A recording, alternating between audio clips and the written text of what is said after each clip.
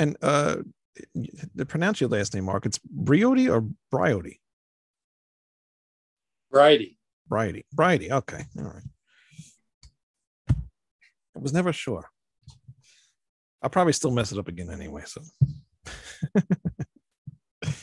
everybody gets it wrong all the time. I know. That's why I kept. When I was watching a couple interviews earlier, and I heard people say like different versions about. Like, all right, what is it? All right, let's get the intro going, and we will be on in a second.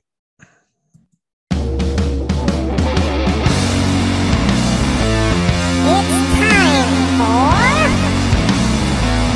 Red Salad Review with your hosts, Wayne Noon, Greg Narlo, and Lou Bass.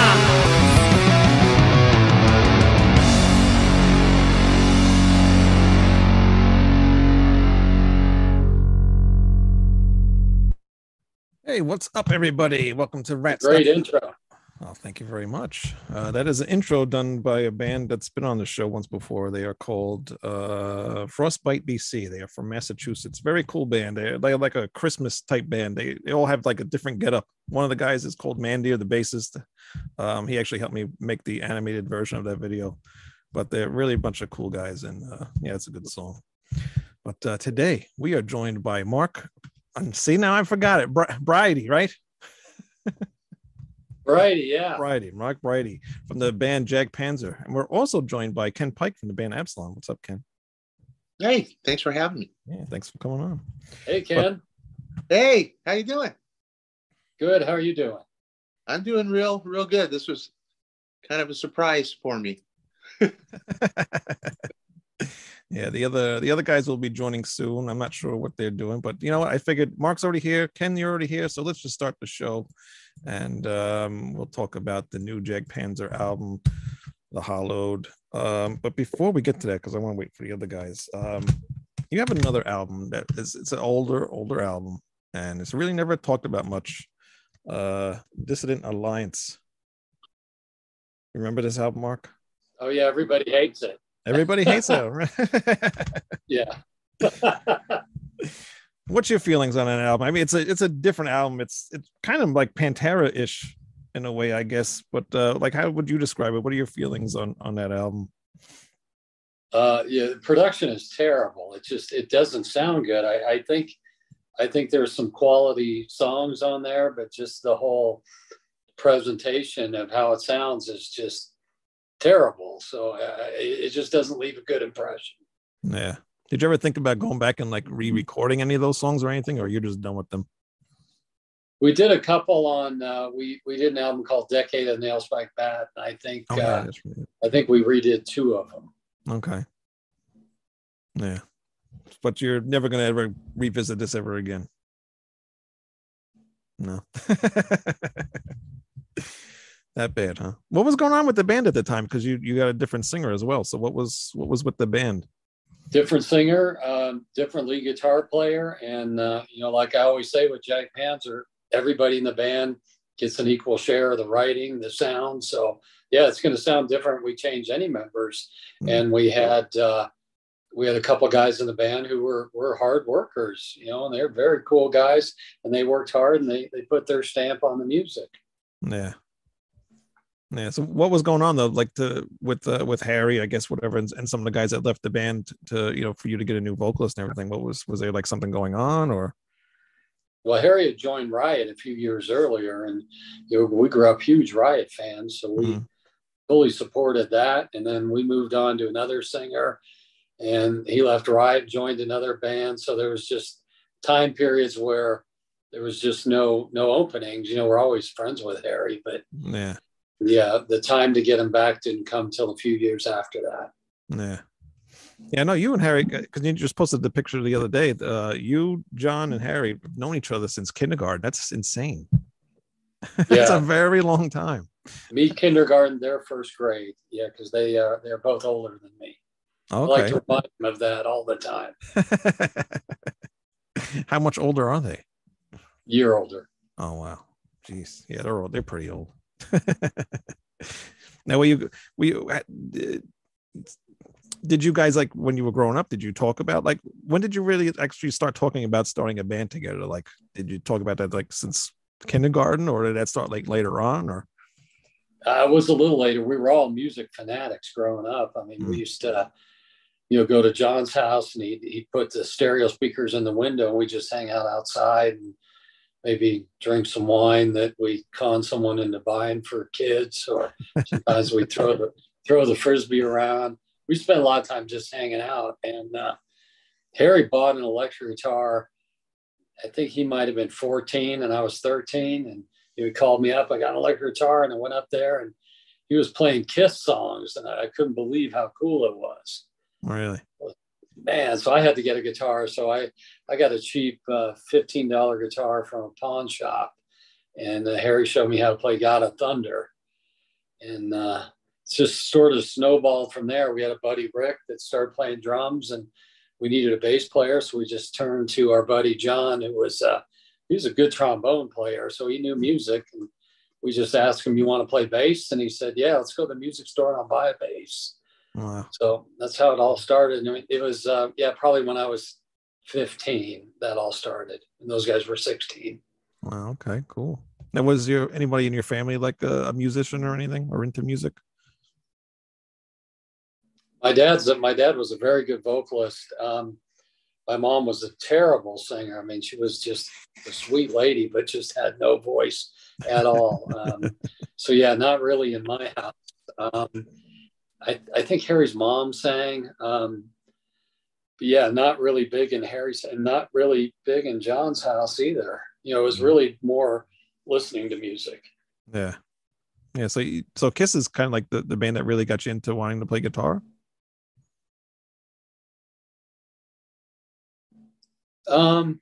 Well, I wasn't as big as John and Harry were, like huge Kiss fans, dressing like them for Halloween. I mean, I thought they were okay. I was just excited that I could play a song that I recognized. I mean, I didn't play it that well, but you could tell it was God of Thunder. I mean, my favorite band was more like Rainbow, but there's no way I was going to be pulling off any Blackmore parts. Yeah, that's all right. Kiss can't play half of their songs nowadays anyway, so it's all backing tracks.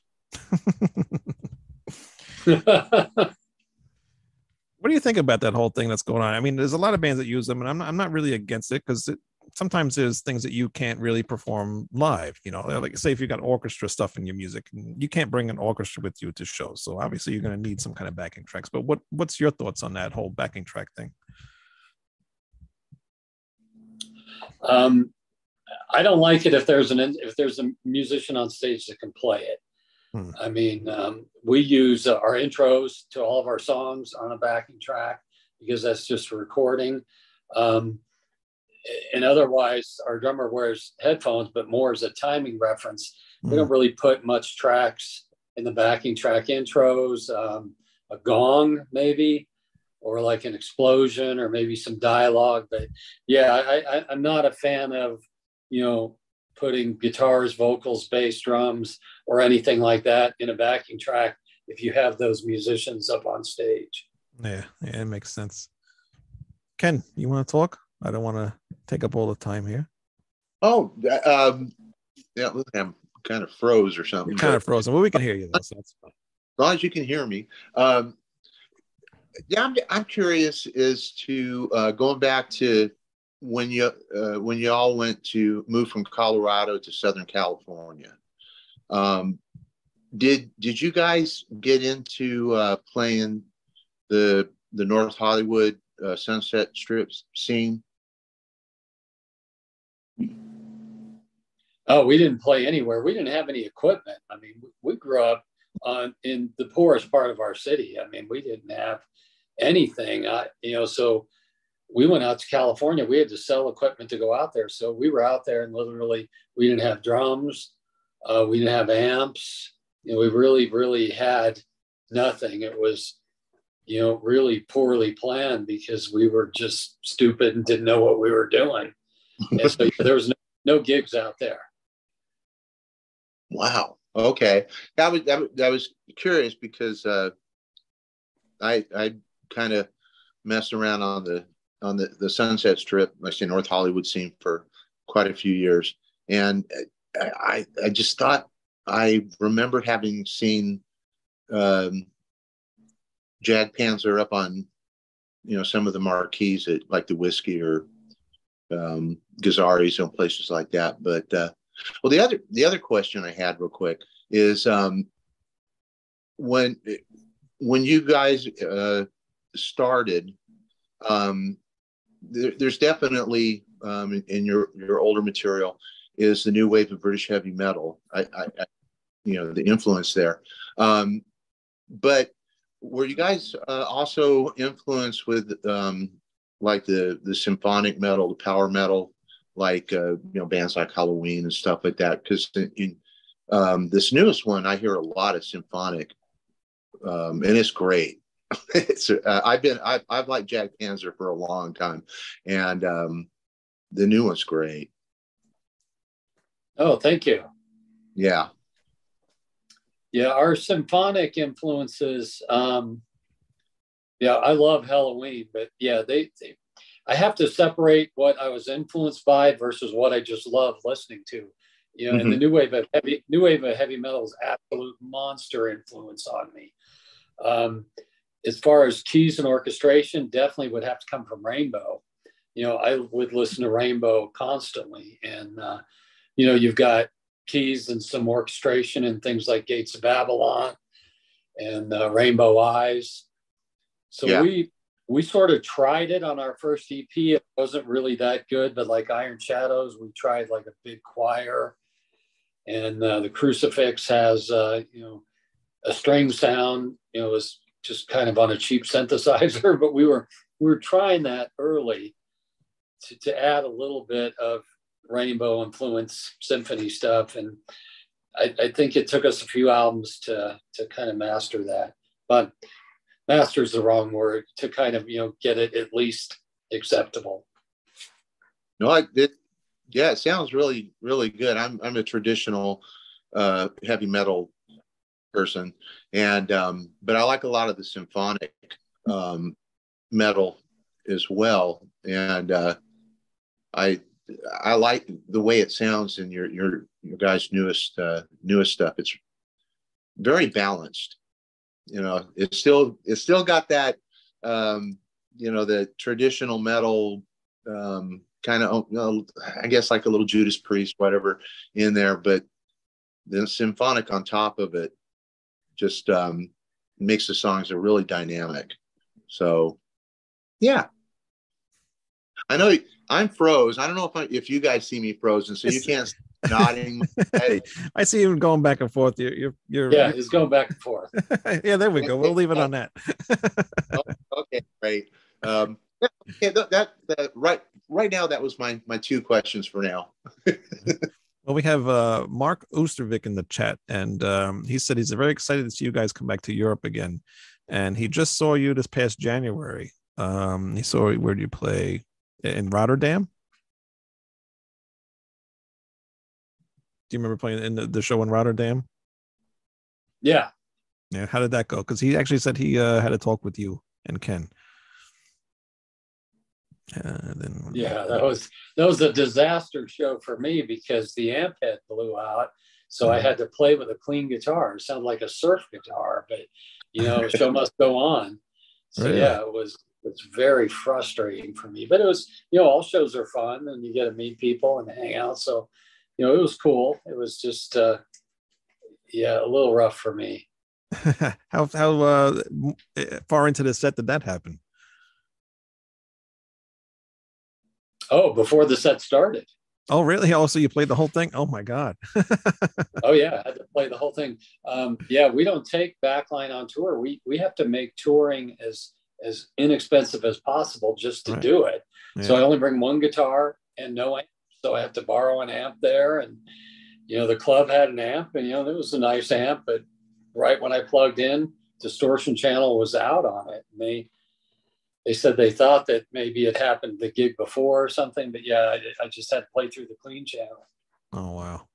that must have been strange, but, wow, is that like the worst thing that's ever happened to you guys, or do you have anything else that's happened Maybe worse than that. It's happened about 3 times to me. It 3 times. happens. Yeah, it happens every tour. I think I hope it doesn't happen this one coming up next week, but we'll see. Otherwise, you're gonna have to start writing albums through clean guitar. This way, nobody will notice. Yeah, funny, yeah. All right. Well, you did some promo stuff for this album. And you always do like extra stuff because I'm always seeing you on Facebook. You're always posting that this is coming up, that's coming up. And one thing that you did, you released a comic book of the album, and you did this because the album is a concept album, and it's in the view of like through the animal's view. In a comic book, you did a little bit different. It is through like the human view. So tell me a little bit about like the two different ideas. Tell me about that. We had a band chat, and we were in it every day. I think it ended up with 8,000 messages in there before we started recording. We just had these conferences with band members daily, and I noticed everybody was asking Harry different parts of the story. And I thought, well, if the band members are interested, maybe other people would be. And so I suggested we did a comic, and then I saw the price, and man, it's expensive to do a comic, but you got to pay for a lot of art and production. And I like to keep spreadsheets of what we sell and everything like that. So I had an idea of how many comics we could sell, and it looked like it could be a break even process if we sold them all. So that was good. So yeah, and we're actually pretty close now to selling them all. I think we have under 50 left. Oh wow, cool. Yeah, so people go by because it says some of the artwork in there. It's really, really nice artwork. Who did the artwork? Is it the same guy who did the album stuff, or is somebody else? We had a bunch of different artists involved in everything. Oh really? Okay. Yeah, I wanted a comic. Yeah, we really wanted specialty artists for everything. So that was I had looked at about 20 comic book artists that I like, and some of them were too expensive, and that's cool, good for them getting paid more, but I couldn't afford them. So I finally narrowed it down to probably 3 or 4 who were within budget, but were still professional comic book artists. And and his name's E. Rubio, and he actually had the time available. He had some clients cancel or something like that, so he had the time available. So I started working with him every day, sending notes over, and he was great. He'd get us rough sketches, and we talk about any changes or coloring or the mood of the scene. And he was just outstanding to work with. Wow. Yeah, because it did come out really cool. And I thought the whole concept too is very cool, because not too many bands put a lot of effort into their new albums. Usually they just put the album out, or throw a box it out and just has some random stuff in it or whatever. But you guys put a lot of thought in it, and then making a comic book to go along with the album, and especially putting it through a different viewpoint is really a cool idea. Oh, thanks. Yeah, we wanted a concept that was kind of like the adventure films we grew up with. We all grew up with the Ray Harryhausen movies. Jason the Argonauts and Clash of the Titans and Valley Guanji and movies like that. That's what we went to the theater as kids, all Harry, John, and I. And so we wanted a kind of a classic adventure story with some monsters and some action, and a little different. Most metal bands do a political theme, and that's cool. But we just wanted to do old school adventure story. Yeah, I think you guys stick more with that kind of stuff instead of like the political type stuff. So definitely better sticking with that. Ken, you got some stuff?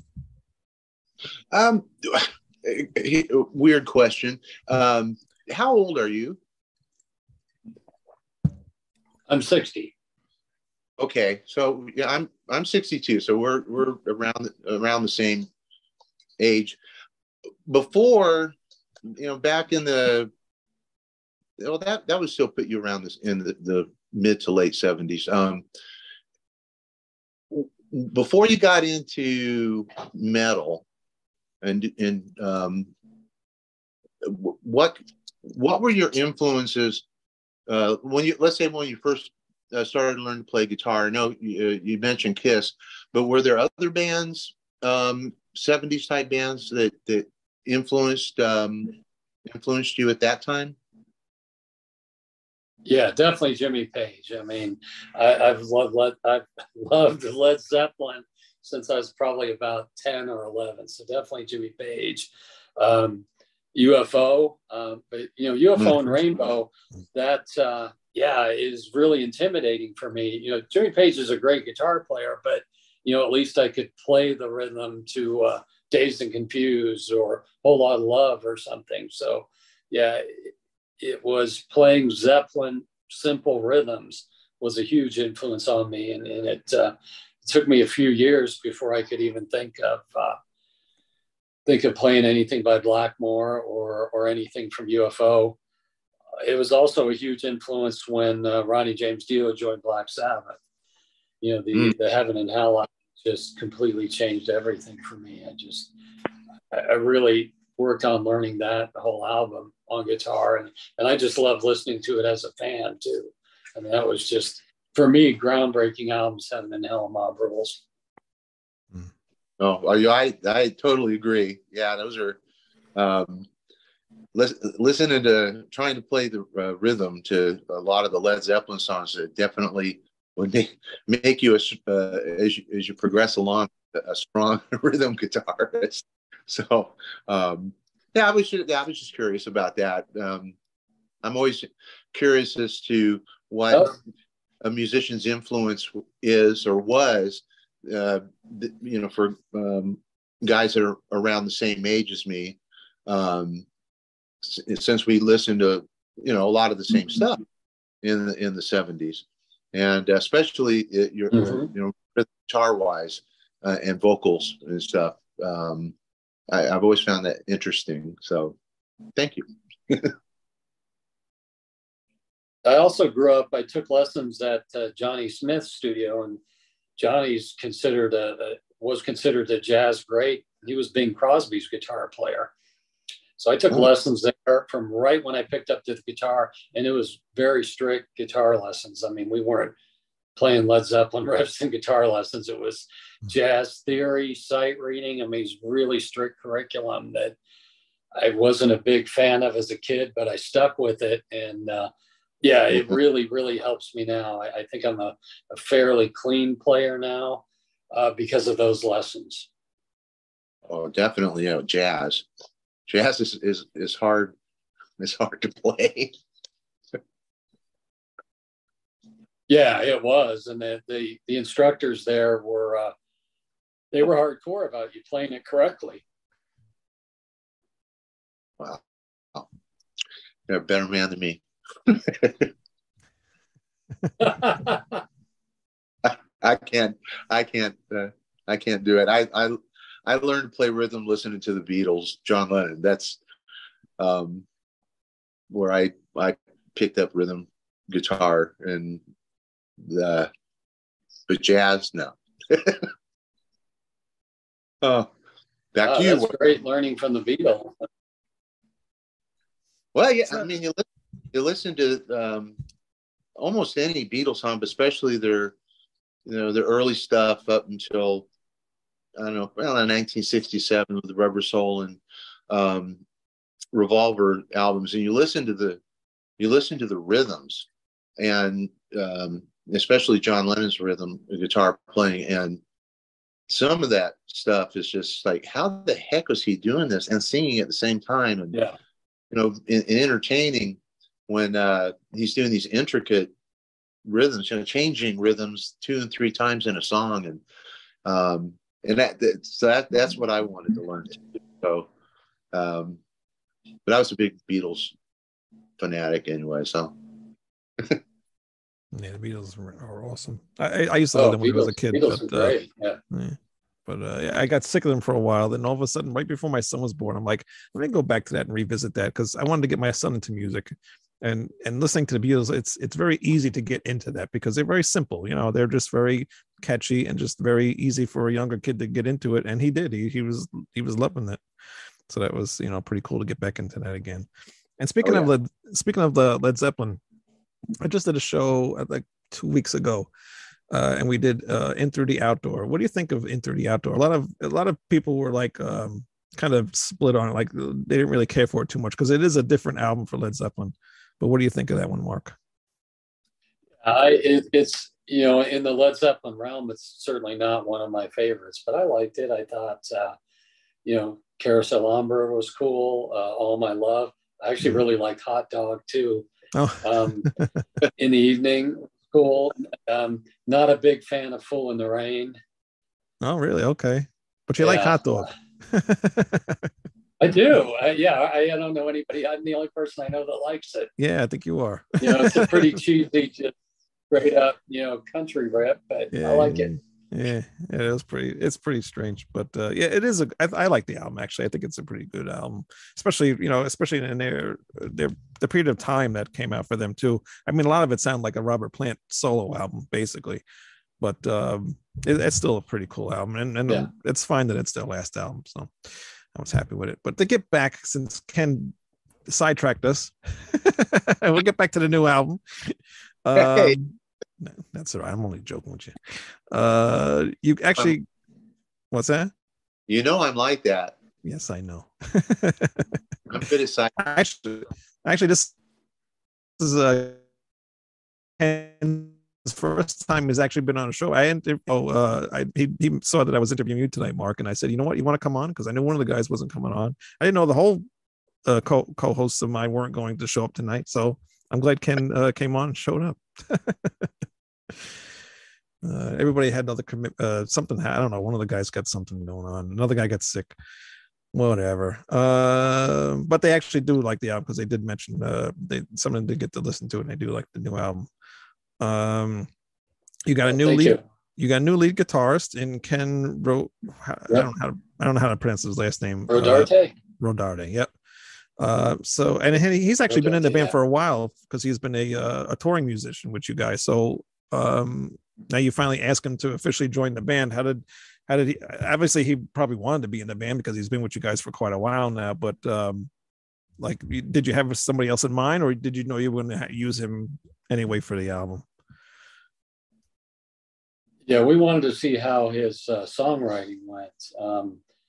Both in two ways. Both, we wanted to hear the notes that he put down, and we wanted to see how his temperament was, because we get pretty ruthless recording. We have absolutely open opinions to every other member.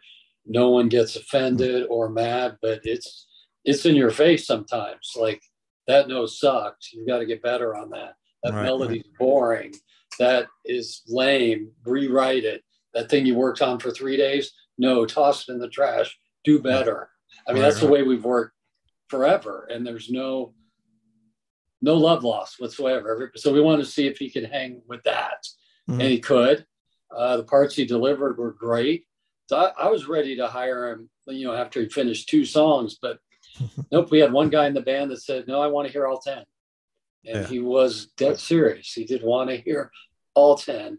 And after Ken submitted that 10th song, my phone rang like 20 seconds later. Okay, give him the job.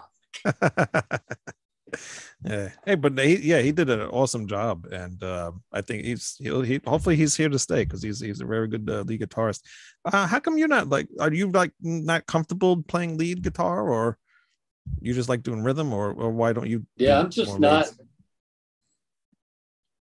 just not into it. I just, the amount of work you have to put in is just incredible. Although I did do one on the Hallowed.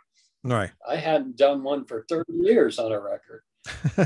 But we were, the last song on the album, I was trying to explain how I wanted the solo to go, and nobody's getting it.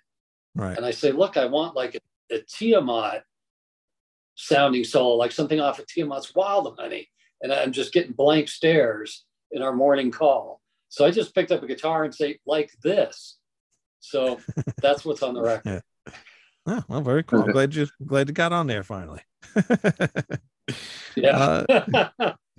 And actually, Ken mentioned this. Actually, I'll go back to you, Ken. He did mention how he likes the sound of the album. You guys recorded in a studio. The drummer, he wanted to do it in a studio, and he actually got to work with the bassist too. So tell me about that, because there is a very studio sounding sound to the whole album. It doesn't sound very over processed like a lot of the bands today sound, and it's very organic sounding. So tell me about that. Yeah, we wanted the sound of a real drum kit. I mean, no sampled bass drums, no gating the snare, none of that. So, we found a great room at Ken Mary's studio, great drum room. We cranked up the room mics. So you're really hearing the sound of Rickard's kit. We wanted to record like the way Bonham did. Our music's nothing like Led Zeppelin, but we just appreciated that approach. And bass live with drums, those two just locked in together. And I recorded my rhythm guitar. My amp was so loud, it was literally shaking my windows. I had to tell everybody within a block radius of me, hey, cut me some slack this weekend. There's going to be some loud guitars. With Harry's vocals, we dialed in a monitoring system, exactly what he likes live. So he was approaching it like live vocals. And so we just, we wanted to use the quality of being in a recording studio, nice microphones and everything. But otherwise, we really wanted a live type environment. Anytime my amp I had feedback or squeal, I just left it on there. So all that's on the record, all my amp feeding back and everything, because I thought that sounds cool. Oh, wow. Yeah, definitely, because it makes it sound more organic. So, which a lot of bands don't do today. They just pretty much, cut all that feedback out and everything. It makes it kind of stale. But no, it's. I appreciate hearing all that stuff again, because a lot of bands you can't differentiate bands from one band from the other nowadays. And hearing you guys put out an album like this, and it sounds like Jack Panzer, and that that's awesome. Thank you. Yeah. Let's see, what else do I got here? We mixed it analog as well. Oh, yes. No mixing in the computer. So we mixed it analog, had it mastered. I mean, we really try to make it sound a little different than what most people are doing nowadays in making albums. Yeah. And you mixed it with the More Sound Studios, and you've been working with them for a very long time, right? Yeah, for over 20 years. Yeah, Jim's a great guy, and he knows the sound we're going for. He's got a great ear. So that was great. I mean, it was great just hanging out with Jim. He's such a cool guy, but having him mix the album is always a treat. Yeah, definitely. And you get to work hands-on with him too, right? Like you go down there and work on it with him. Okay, cool. Yeah, in the documentary, you see clips of us at the board, but yeah, we really weren't at the board. Jim let us go in front of it just for some video.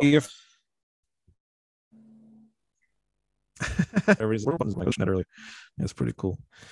So did you get to see Ken Mary at his studio, or he wasn't there?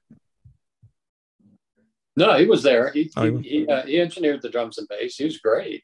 I mean, he's a talented guy, and he kept the sessions moving along. I mean, he got us a great sound on the headphones and the control room, because our bass player was in the control room. So Ken dialed all that in like 20 minutes for everything, drum sounds and bass and everything. So it was great. I mean, he's a skilled guy. Oh yeah, I really actually just got into his other band, the Fifth Angel band, and I really didn't know about that until he joined Flotsam and Jetsam. And I'm like, who's the new drummer or whatever? And then I go back and find out he's from that band. And that band's awesome, man. I didn't realize how good they were. And they're from the 80s. Yeah. And those are good. I gotta get the new album, but he's an awesome drummer. I did not expect to hear him drumming the way he does, especially on those Flotsam and Jetsam albums. He's like going off crazy on those albums. Yeah, he's outstanding. World-class drummer. Yeah, definitely. Ken, you got anything else? I don't know. You've kind of covered everything. In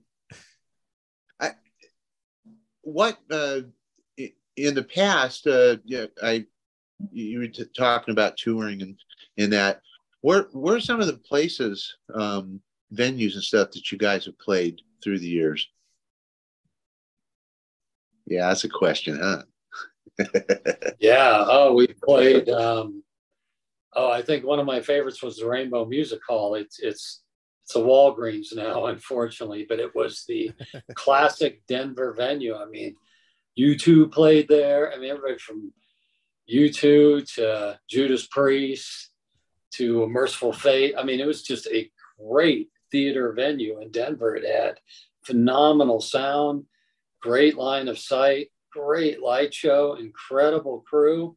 I mean, there were shows going on there, 4 and 5 nights a week for years. I mean, it was one of the coolest small venues around. So we got to play there about 3 times, and that was awesome. Playing the festivals in Europe is always really cool. Keep It True. I love that so much that I feel so at home at that festival. Played Wacken a couple times. That's the show you dream about when you're like a kid in front of a big audience. And Yeah. we got it coming up again in a few weeks. So I'm getting excited. We've got Headbangers Open Air in Germany, which is the classic, a classic German metal festival. We're playing Alcatraz, another giant festival in Belgium. We played a lot of classic venues, played the Trocadero in Philadelphia, played in Times Square, played the Key Club in LA. That was fun. Actually, Times Square was the first time I saw you guys. I played at the. Oh, okay, cool. WWE or BB King's? Yep. Or The WWE theater. Yep. Yeah. Which is now gone, but yeah, I remember that show. Yep.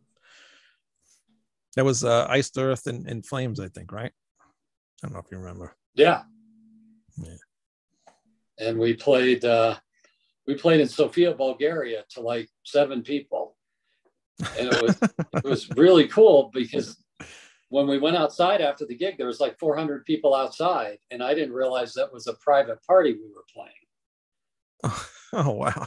But it was really cool. I mean, the 7 people were great. I mean, it was just it was a fun gig, and Bulgaria was so different. It was just made a big impression on me. And so I liked the gig anyway. And then to go outside and just have all these people that were listening from outside, I mean, that was pretty cool.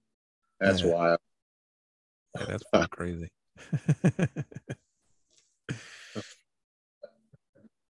No, but enough. Kenny there? Yeah, I'm still here. Yeah, I wasn't sure. That was my other sidetrack question.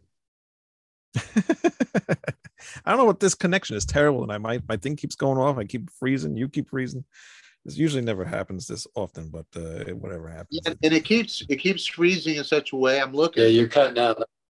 And it's either I look like I have a surprised look on my face, or I look evil, like something. I'm really not. It works though. Maybe I'll keep it, and you can use it for the next album. Oh, well, now I've already done. All right. What's with this new album, The Hallowed? Is there like mimic a freeze? There you go. Hey, just stay like that. And I actually think you froze. No, now it actually froze. I love internet. It's so cool. Where all the freezing. What is Mark Oostervik is going crazy in the chat here. Netherlands, August 11th. Like, is that the show you're playing at, Mark? I don't know. Mike Warney says harder than steel, and Mark, Gwen, and me will be there in I guess the Netherlands or wherever. All right. For the Hallowed, do you have like a favorite song off of here or anything, or favorite anything favorite about the album? I missed about the first half of what you were saying. Oh, I'm sorry. With the new album, do you have like a favorite song or anything like that you really enjoyed about recording the album? Yeah, I like the last song, Last Rites, because we were arguing about that song for like 3 weeks. I mean, nobody liked it. Well, I liked that part, and then someone else liked another part, and then someone else liked a different part. So we kept rearranging it, changing parts and adding parts for 3 weeks on that song until everybody liked it, and I think it came out great. So I really love that song. I like Pray too, because it's like so much fun to practice. We're doing that on the next tour coming up. And that's really, really, really fun to practice. Yeah. There's a lot of really catchy stuff on this album, and I think it's really one of the best Jack Panzer albums. I mean, I like pretty much every album except for this one, Dissident Alliance.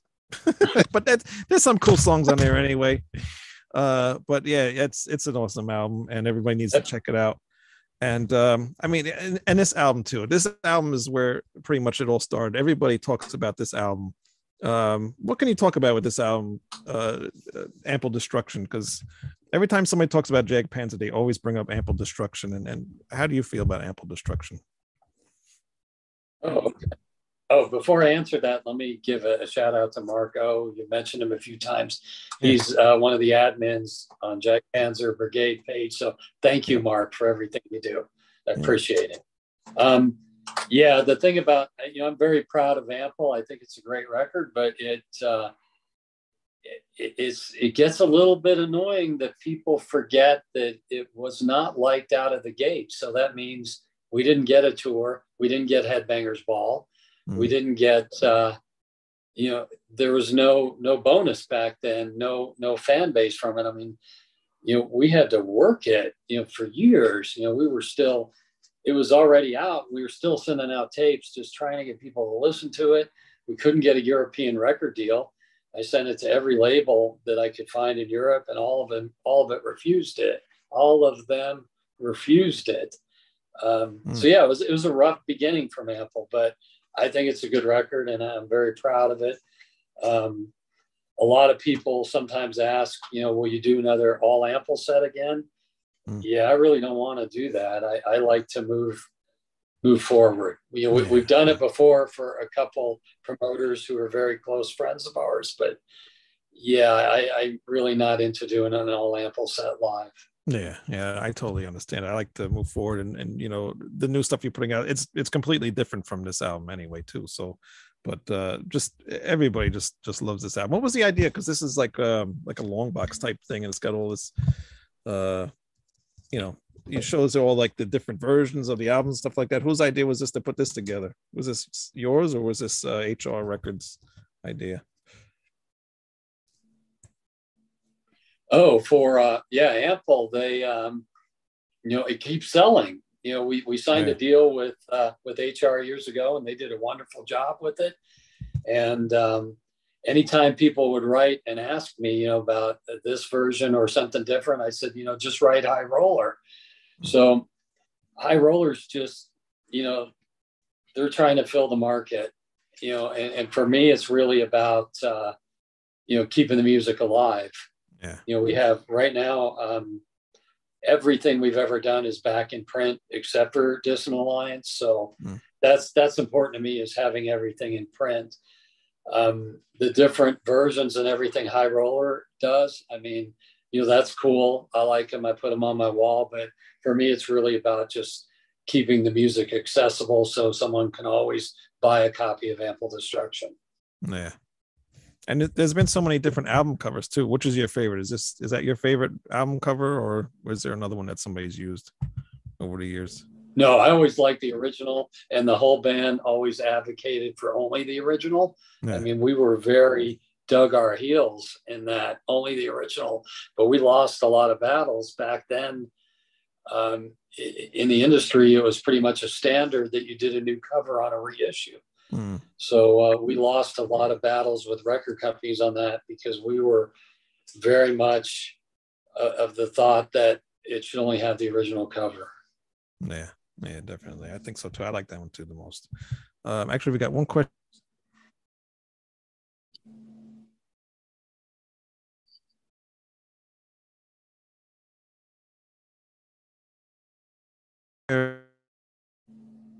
How hard was recording process for the first? Did you get that? Because my thing froze again. No, I didn't get it. Oh, sorry. He said, this is Mark Warney. How hard was recording process for the first album, for Ample Destruction?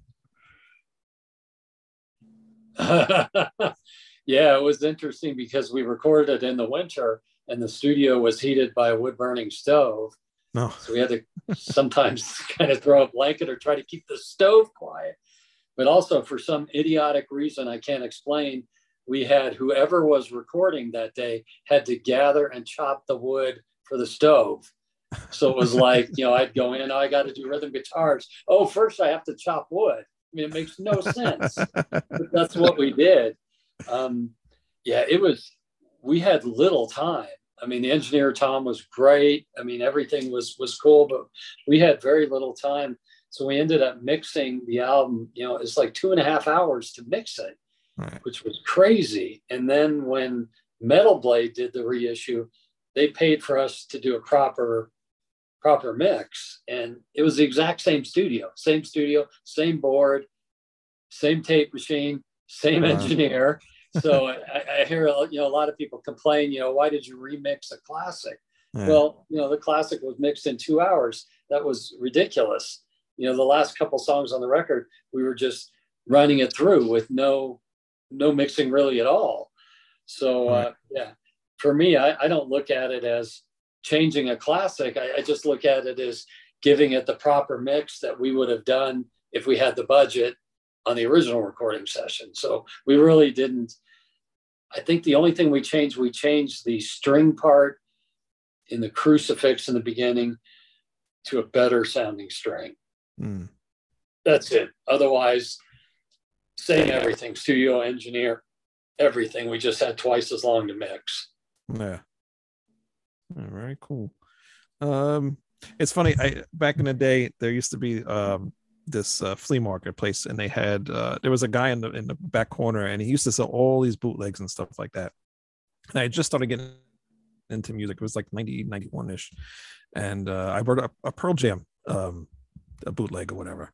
So I go home, listen to the bootleg, and at the end of the tape there is this song, and it's this guy screaming.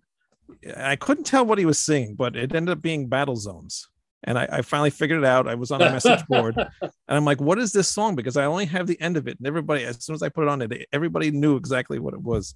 But I just wondered for years and years and years, who the hell was that band? And it was just funny. You guys were on the end of a Pearl Jam bootleg. That is funny. Or out of all the bands to be on, it's a Pearl Jam bootleg. Mark says Ample Destruction classic, and he says you're welcome, and it says it's his pleasure to be the admin for the page. And and he said you guys ordered some pizza. Oh man, right. we order pizza all the time as a band. I mean, the big joke in the band is that I can eat pizza for breakfast, lunch, and dinner. That's probably true. We did a gig in Greece a few years ago with a wonderful promoter, and we were supposed to get a pizza, and we get over there, and he said that hey, we're going out for a nice like 6-course meal at a nice restaurant. And I was kind of punchy from a long flight and no sleep, and I'm like hell, I want my pizza. Yeah.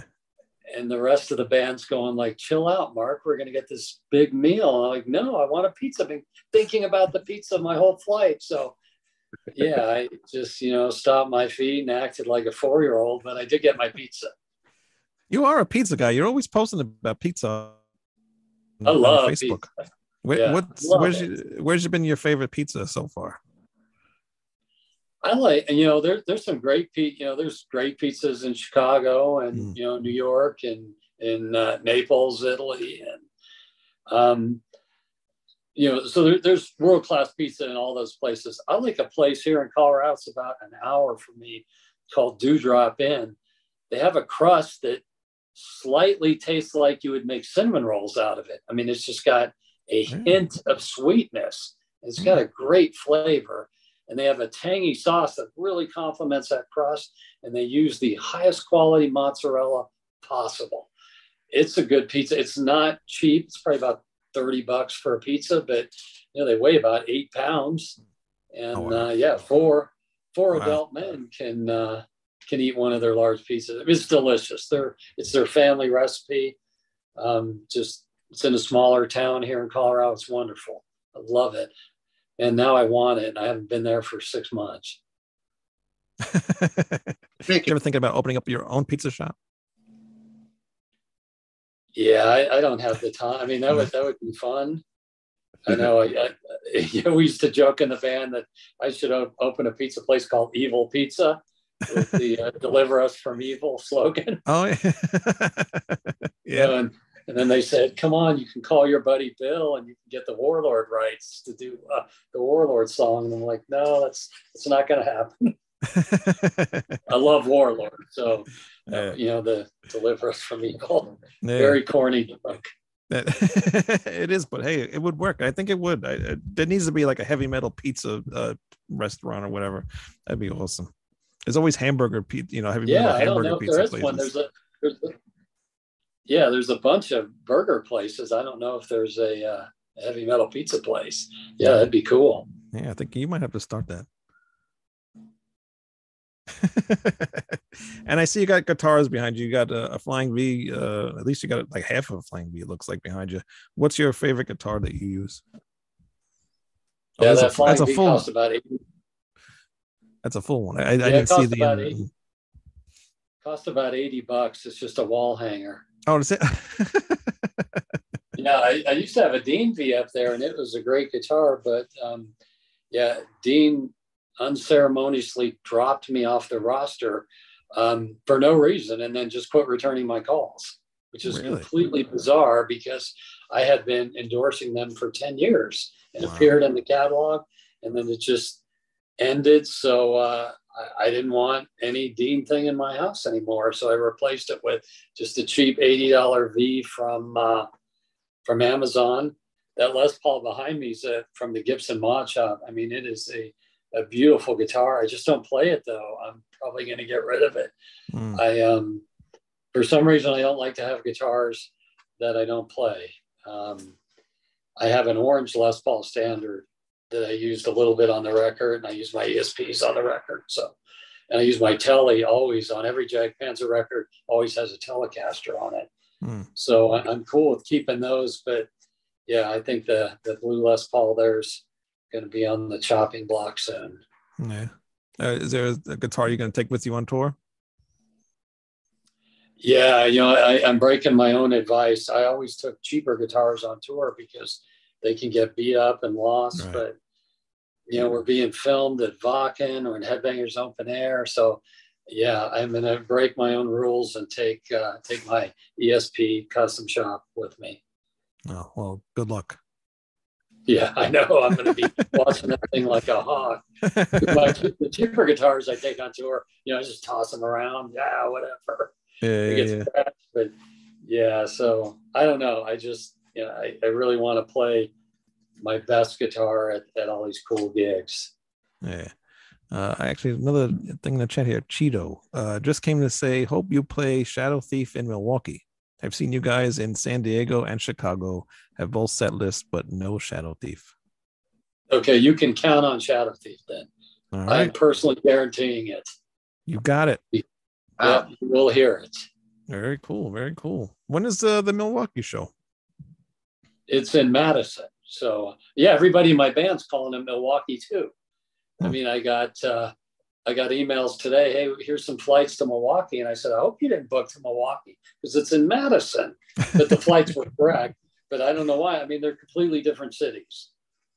But yeah, I hear it every day in our band chat. Hey, looking forward to Milwaukee, and I'm like, what's going on in Milwaukee? Is it the Milwaukee? Is it the Milwaukee Metal Fest? Is that maybe why? Well, we played that before, and that was really cool. I mean, we had a great time at Milwaukee Metal Fest, but this is Blades of Steel at Madison. Oh. And our buddy Randy's a promoter. He's a great guy and a great promoter.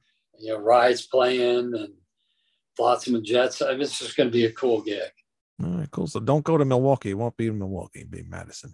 Yeah, don't go to Milwaukee. Go to Madison, where we will play Shadow Thief. Very cool. That's awesome. You just made him very happy. And when is that? I think it's September. It's September 27th or 28th. It's the last Friday in September. Okay.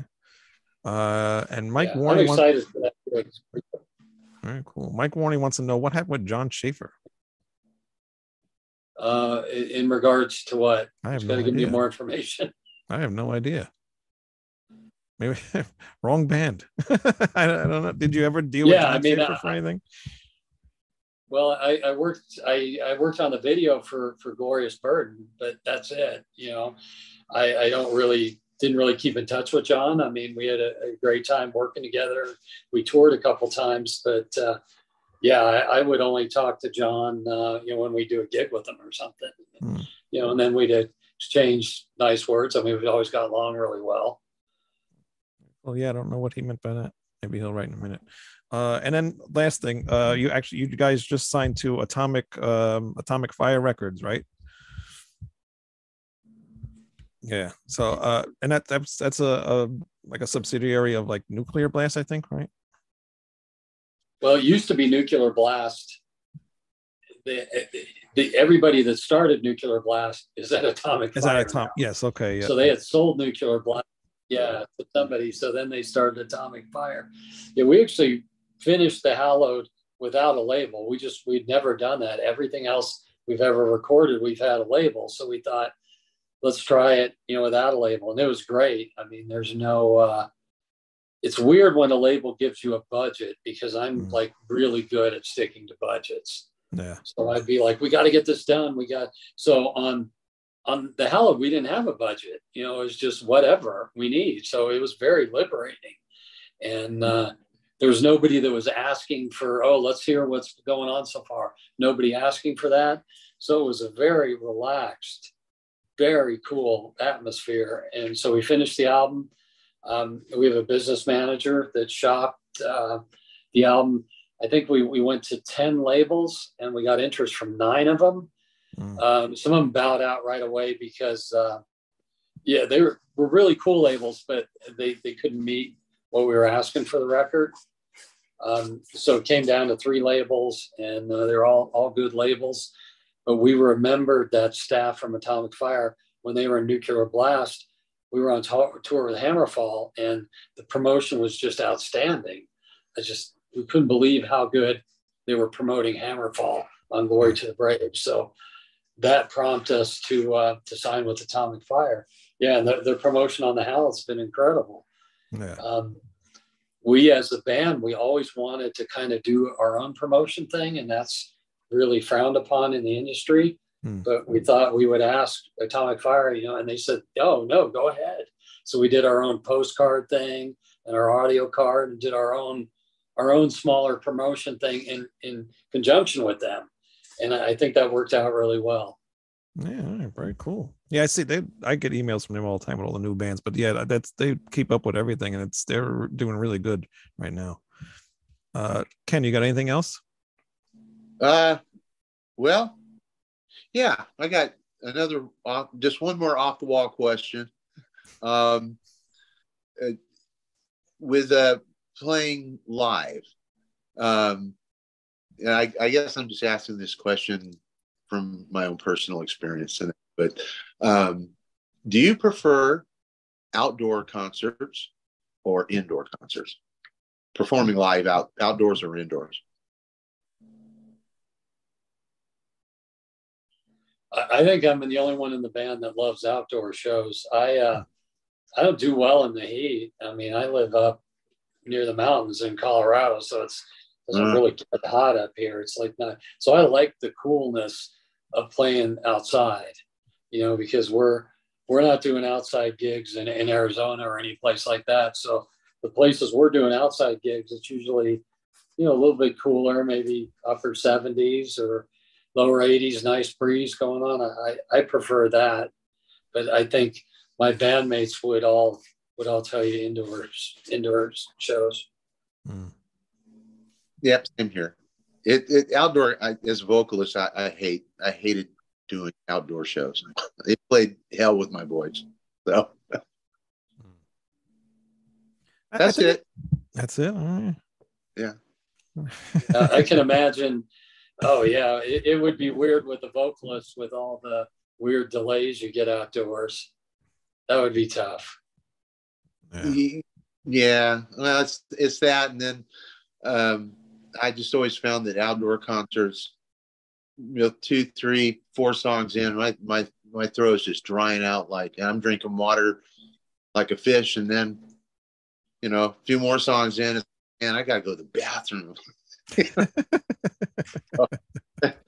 It just was a whole lot of fun. Although those were some, I think probably the most enjoyable shows for performing was outdoors. The stage tended to be bigger, but yeah, I'm an indoor guy. Yeah, very cool. I like outdoors that you can see the whole audience. Indoors, see the first few rows, and outdoors, you see the musicians in the back with their arms folded, shaking their head no. And I kind of like that. That's true.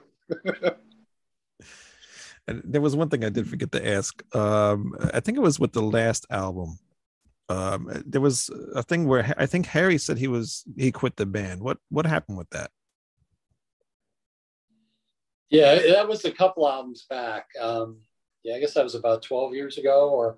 There was just we didn't have an agent at the time, and there was just no way to move forward. I mean, there was no gigs, no way to move forward, and it was getting so frustrating for everybody. I mean, there was no record deal at the time, no agent, no anybody, and it was just nothing to do. We were living in different parts of the country, and there was just no moving forward. So, I didn't blame him at all. I mean, he had a lot of different opportunities. So, he's my friend first, and then band member second. So, as his friend, if he had other opportunities, take them. Yeah. Okay. I thought maybe I had something because he's doing so many things, man. He's doing that thing, the Three Tremors thing now with Sean Peck and Ripper Owens, and he's always doing stuff, man. But he's all over the place. But I thought maybe it had something to do with like conflicting stuff. But I totally get that. What do you think of the? He's always good about. He's always good about anything Jag Panzer needs to do. He'll make it work. So I mean, he's always great about that. And everybody in the band, we all have very different views on doing other projects. We got some guys that will do a lot of different things, and Harry's one of them, and then we got some of us. Myself, I only want to do Jag Panzer. I don't have any desire to do anything else. I've tried just jamming with guys for fun, and they're cool guys and good players, but it was just very frustrating for me because I just have a specific way I want things done. I don't like getting a song 80% there and saying we're done, and it's just not fun for me. And that's no slam on the guys I was playing with, because they were having fun, and it was just fun guys jamming. But I think I'm a little too serious and not fun for that. But hey, you've been doing this since how long? Like 81, 80 early 80s, right? So you know what you're doing, and you know what sound you want. So of course you're going to be like that. You want to put out a good product. You don't want to put something with your name on it and it sounds like shit in the end. So I totally get it. And definitely this album does not sound like shit. It is a really great album, The Hollowed, and you need to go out and go get it right now. Go listen to it on Spotify if you can't buy the CDs, but or the record. But however you want to listen to it, just go listen to it. Mark, had a lot of fun with you on the show. I'm glad to finally get you on here, because I've been it was awesome. Yeah, I've been wanting you to come on this show for a very long time. So I'm glad that this album finally came out and we got to talk about it and some more stuff. Anything else you want to talk about? No, just excited to hit the road next week. Very cool. And when is that first show coming? When is the first show? I think it's a week from Saturday. Oh wow, that's early, right? Where is that at? That's in somewhere in Germany. I am not good at my European geography. Maybe so Mark will somewhere in Germany. It's the best. It's Headbangers Open Air, and we've never played it, but people tell me it's a fantastic show, and so I'm looking forward to it. Yeah. All right, very cool. So hopefully everybody will go check that out, whoever's in Germany.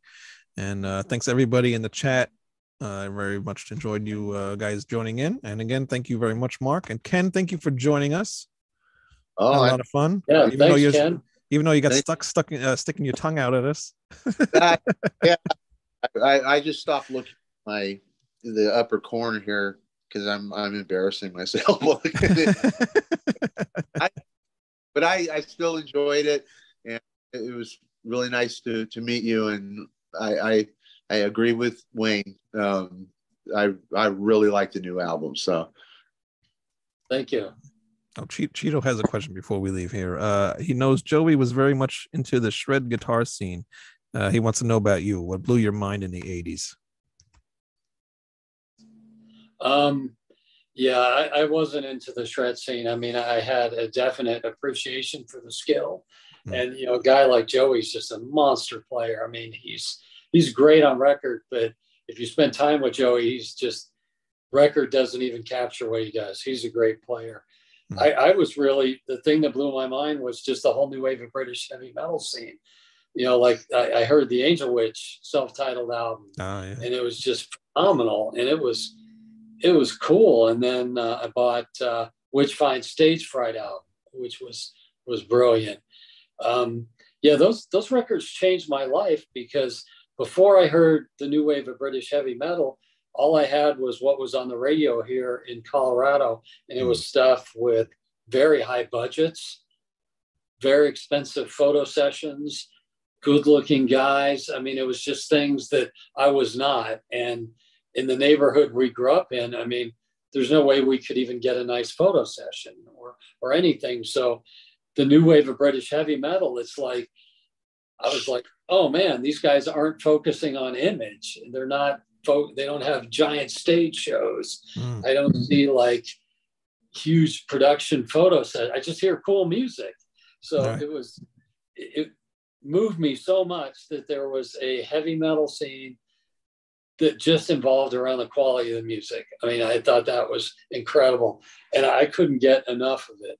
The store that sold new wave of British heavy metal albums was about an hour, 10-minute drive for me. It was up in Denver. And me and John or Harry or all of us, we would go up there every 2 weeks, right? When we got money, just to buy a vinyl, or, sometimes just buy a fanzine, or maybe just a button. I mean, that whole scene was just, it was so cool. I never even dreamed that there could be a music scene as cool as the new wave of British heavy metal scene. Yeah, that's all. I wish one of my co-hosts was on, because he loves the new wave of British heavy metal. That's like his favorite thing too. He'd probably talk about that for hours. Is there any new bands that you really like? We have a band. There's so many new metal bands with really young guys in their 20s. Yeah. There's a Blind Oath out of Tulsa, which are great. There's Chambermaids out of my hometown of Colorado Springs.